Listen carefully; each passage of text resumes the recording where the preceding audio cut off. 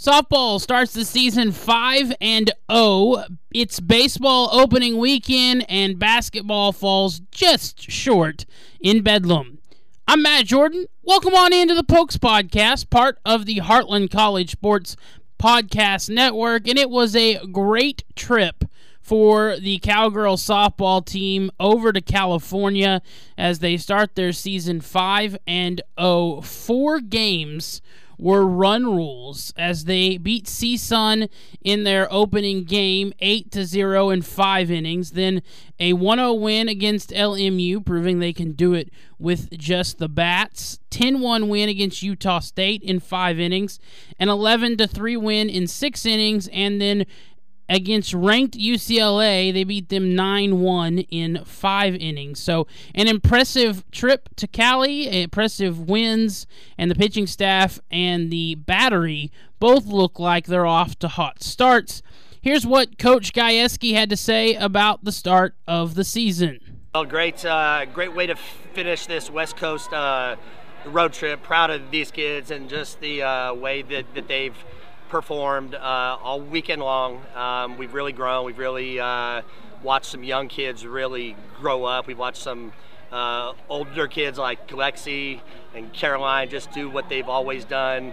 It's just been a great one. I'm very proud of our staff for the way that they've prepared and just got these kids ready to play. So great weekend. We'll go home here and enjoy this. Got to get back, to work. We're gonna have another tough weekend that's coming up, so excited, but more importantly excited about this team and what they're capable of. So go Pokes. Go Pokes indeed, Coach G. When we look at what that 5-0 start did for the Cowgirls, it moves them up to number 8. They are now ranked in the top 10 alongside Texas, who moves up to 3 with a 5-0 start as well. And OU starts 4-0, and they stay at number 1. So 2 risers, 3 top 10 teams for the Big 12 in the softball rankings, with Baylor struggling opening weekend. They go 0-2. They fall to 22, but still 4 ranked teams for the Big 12. Oklahoma State has another big weekend in store for them. They will play 2 games on Friday, the first against number 4 Georgia, the second against Wisconsin. Then they take on number 12 LSU on Saturday, then Northwestern later that day, Saturday. Actually, 2 really early games this weekend as well. That Georgia game is at 9 a.m. Central Time as they're in Clearwater, Florida, and that LSU game is 9:30 on Saturday. So 2 real early morning games. We'll see how that plays into effect. And then an 11:30 game on Sunday against Georgia Tech. So 2 ranked opponents, including a top 5 matchup, or I guess a top 10 matchup against number 4 Georgia and number 8 Oklahoma State, as the Cowgirls hope to stay undefeated. That would be a big win. Got to think they'd move into the top 5 if they're able to beat Georgia and they start this season 10-0. And in the circle for that game against Georgia will be the ace of the staff, Lexi Kilfoyle. Kilfoyle started her season with a 0 ERA in 4 appearances, 1 start. She's 3-0. She has pitched 8 innings over those 5 games, those 4 appearances. No runs given up so far, just 2 hits. Opponents have a .074 batting average against Kilfoyle, and she struck out 7 in 8 innings. Also striking out 7, but giving up just a little bit more in the run department. Kyra Aycock, a great start for her, 7 strikeouts. Opponents are hitting her a bit, but that's Aycock's game. Honestly, she's not really a strikeout pitcher despite having those 7 strikeouts. She's more of a hit-to-contact ground ball pitcher and let the defense play behind her. She starts the season with a 1 ERA. Katie Coots also makes 2 appearances, pitching in 6 2/3 innings, and Ivy Rosenberry pitches in 6 innings. So Oklahoma State really spread it out over the course of 5 games, letting 5 pitchers total pitch. Catherine Ogg only pitched in 1/3 of an inning. But Rosenberry, a good start. She struck out 10 in just 6 innings pitched. That's a fantastic start for her. I looked at Rosenberry to fill that third pitching spot behind Kilfoyle and behind Aycock. Rosenberry in her senior season, she really got a lot better as the year went on. She gave up 1 run in those 6 innings. Aycock, Coots, and Rosenberry all have given up 1 run on the season. Aycock sits at a 1 ERA, Coots at a 105, and Rosenberry at a 117. No home runs given up and not a lot of runs scored against Oklahoma State. Just 5 runs so far allowed this season by the Cowgirls, and 3 of those came in 1 game. So they're averaging about 1 run given up a game. Pretty good start for the pitching staff. And the hitters on this team also off to a great start. Talon Edwards and Caroline Wong both start with .615 batting averages. 1 home run on the weekend for Edwards. Wong hit 2 home runs. 7 RBIs driven in for Talon Edwards, 6 for Caroline Wong. And then Rosie Davis also added a home run of her own.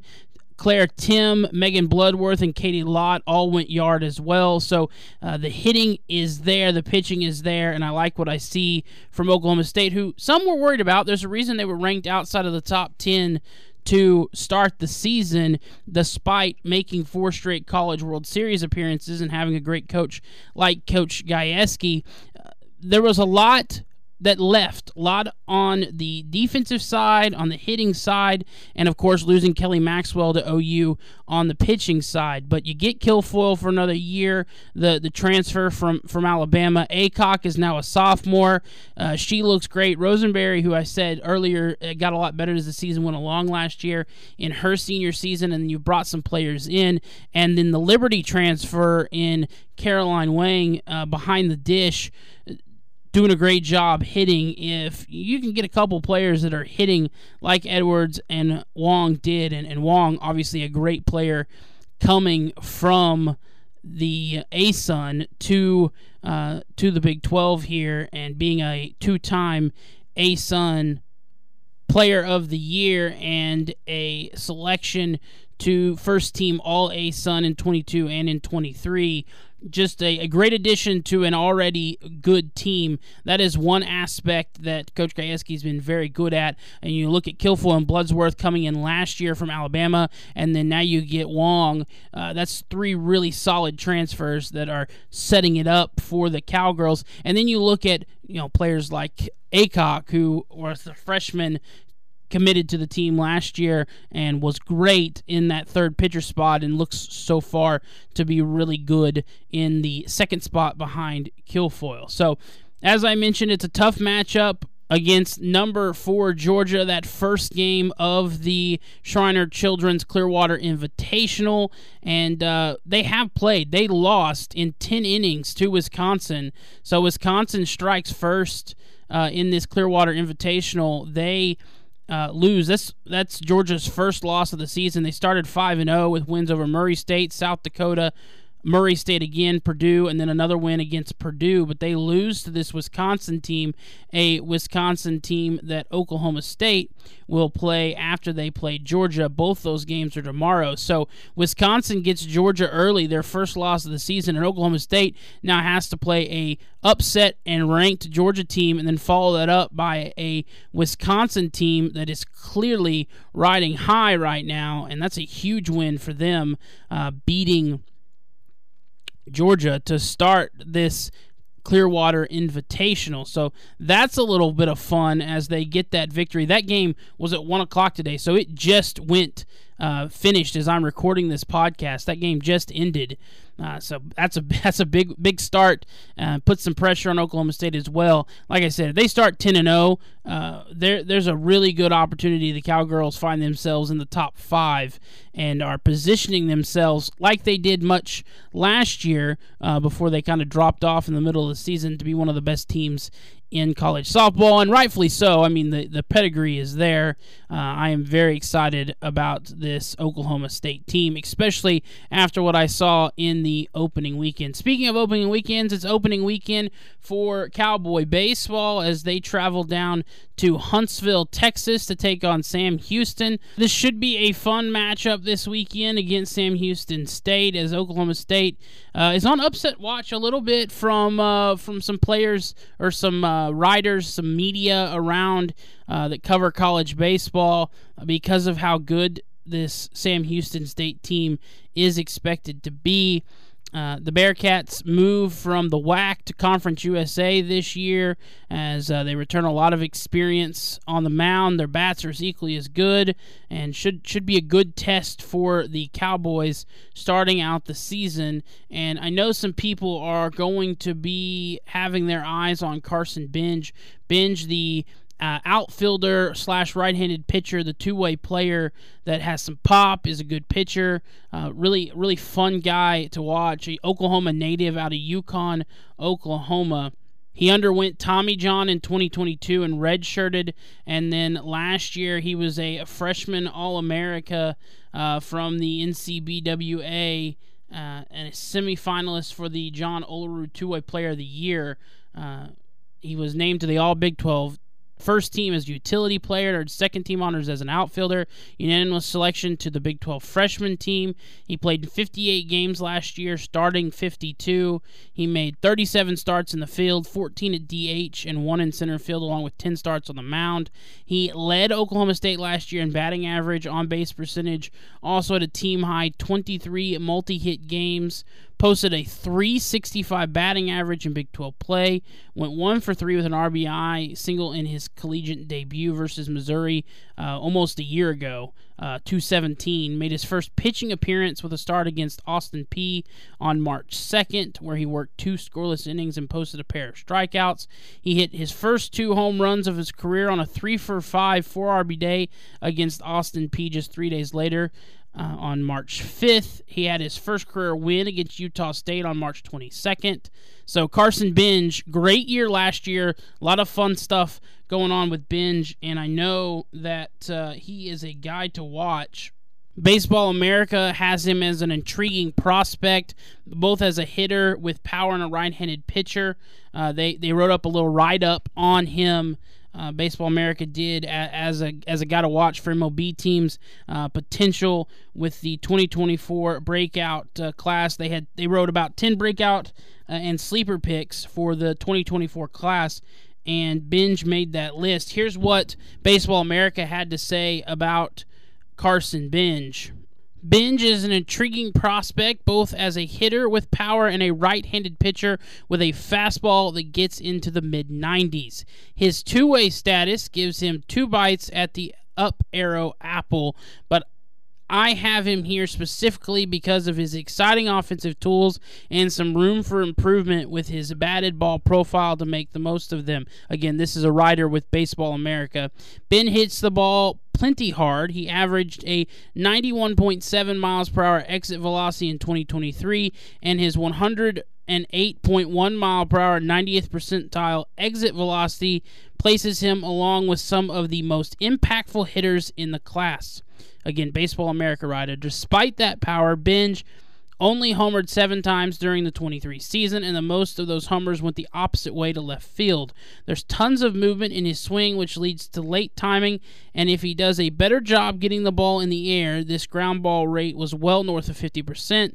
To the pool side, his home runs numbers should follow. So, eyes on Carson Benj as a prospect to watch for 2024. So that will make Oklahoma State baseball very exciting again, starting their season with a 3-game slate against Sam Houston down in Huntsville, hoping to come away with a 3-0 record. We'll see how the Cowboys fare down there to start the baseball season. So a lot of excitement around softball, a lot of excitement around baseball. Softball 5-0 to start the year. Baseball getting ready to start their season. Not as much excitement around Oklahoma State basketball, who did fall in their weekend Bedlam matchup in Norman, just losing that game by 4, 66-62. They had a chance to win, chance to tie late in that game, and just could not get it done. They are back at home where they take on BYU. Now, I've talked a lot about Oklahoma State and how they still do have a chance to go on a run at the end of the year and find themselves in an opportunity to make the national tournament. That starts with BYU at home on Saturday. Looking at BYU, they are currently 6-5 in Big 12 play. They have won 2 in a row, and they're 18-6 on the year. But BYU coming to Stillwater, Gallagher, Iowa for the first time could present an interesting matchup. Then they will take on Cincinnati on Wednesday, as that matchup against Cincy 4-7, despite being on the road, a very winnable game for Cowboy basketball. And then you have Bedlam at home. You played pretty well in Norman. You got to think you had a chance to win against OU in Gallagher, Iowa. Then UCF at home. UCF is 4-7, much like Cincinnati. They are 13-10. They have lost 2 in a row, since he also lost 2 in a row. So another opportunity there to take another game, and just like that, if you win all 4, that's 4 in a row. Then you go to Austin to play Texas. Texas has picked things up a bit. They're still below 500 in Big 12 play at 5-6. Then Texas Tech, who still looks like one of the best teams in the Big 12, but they are 7-4 in Big 12 play. They have won 2 in a row, though, and then you end things in Provo against Utah. So an opportunity. You got to win the rest of your games, though. You've got 7 games left in the season. You are 2-9 in Big 12 play. If you can put yourself at 9-9 in Big 12 play, right now you sit in last place. That would definitely move you up.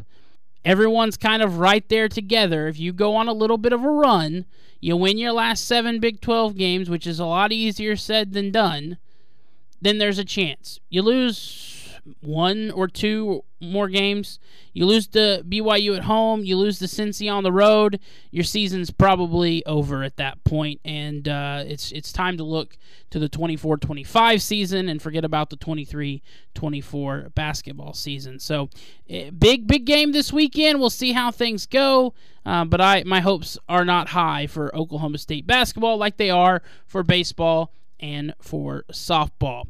This has been the Pokes Podcast, part of the Heartland College Sports Podcast Network. Thanks for tuning in. I'm Matt Jordan.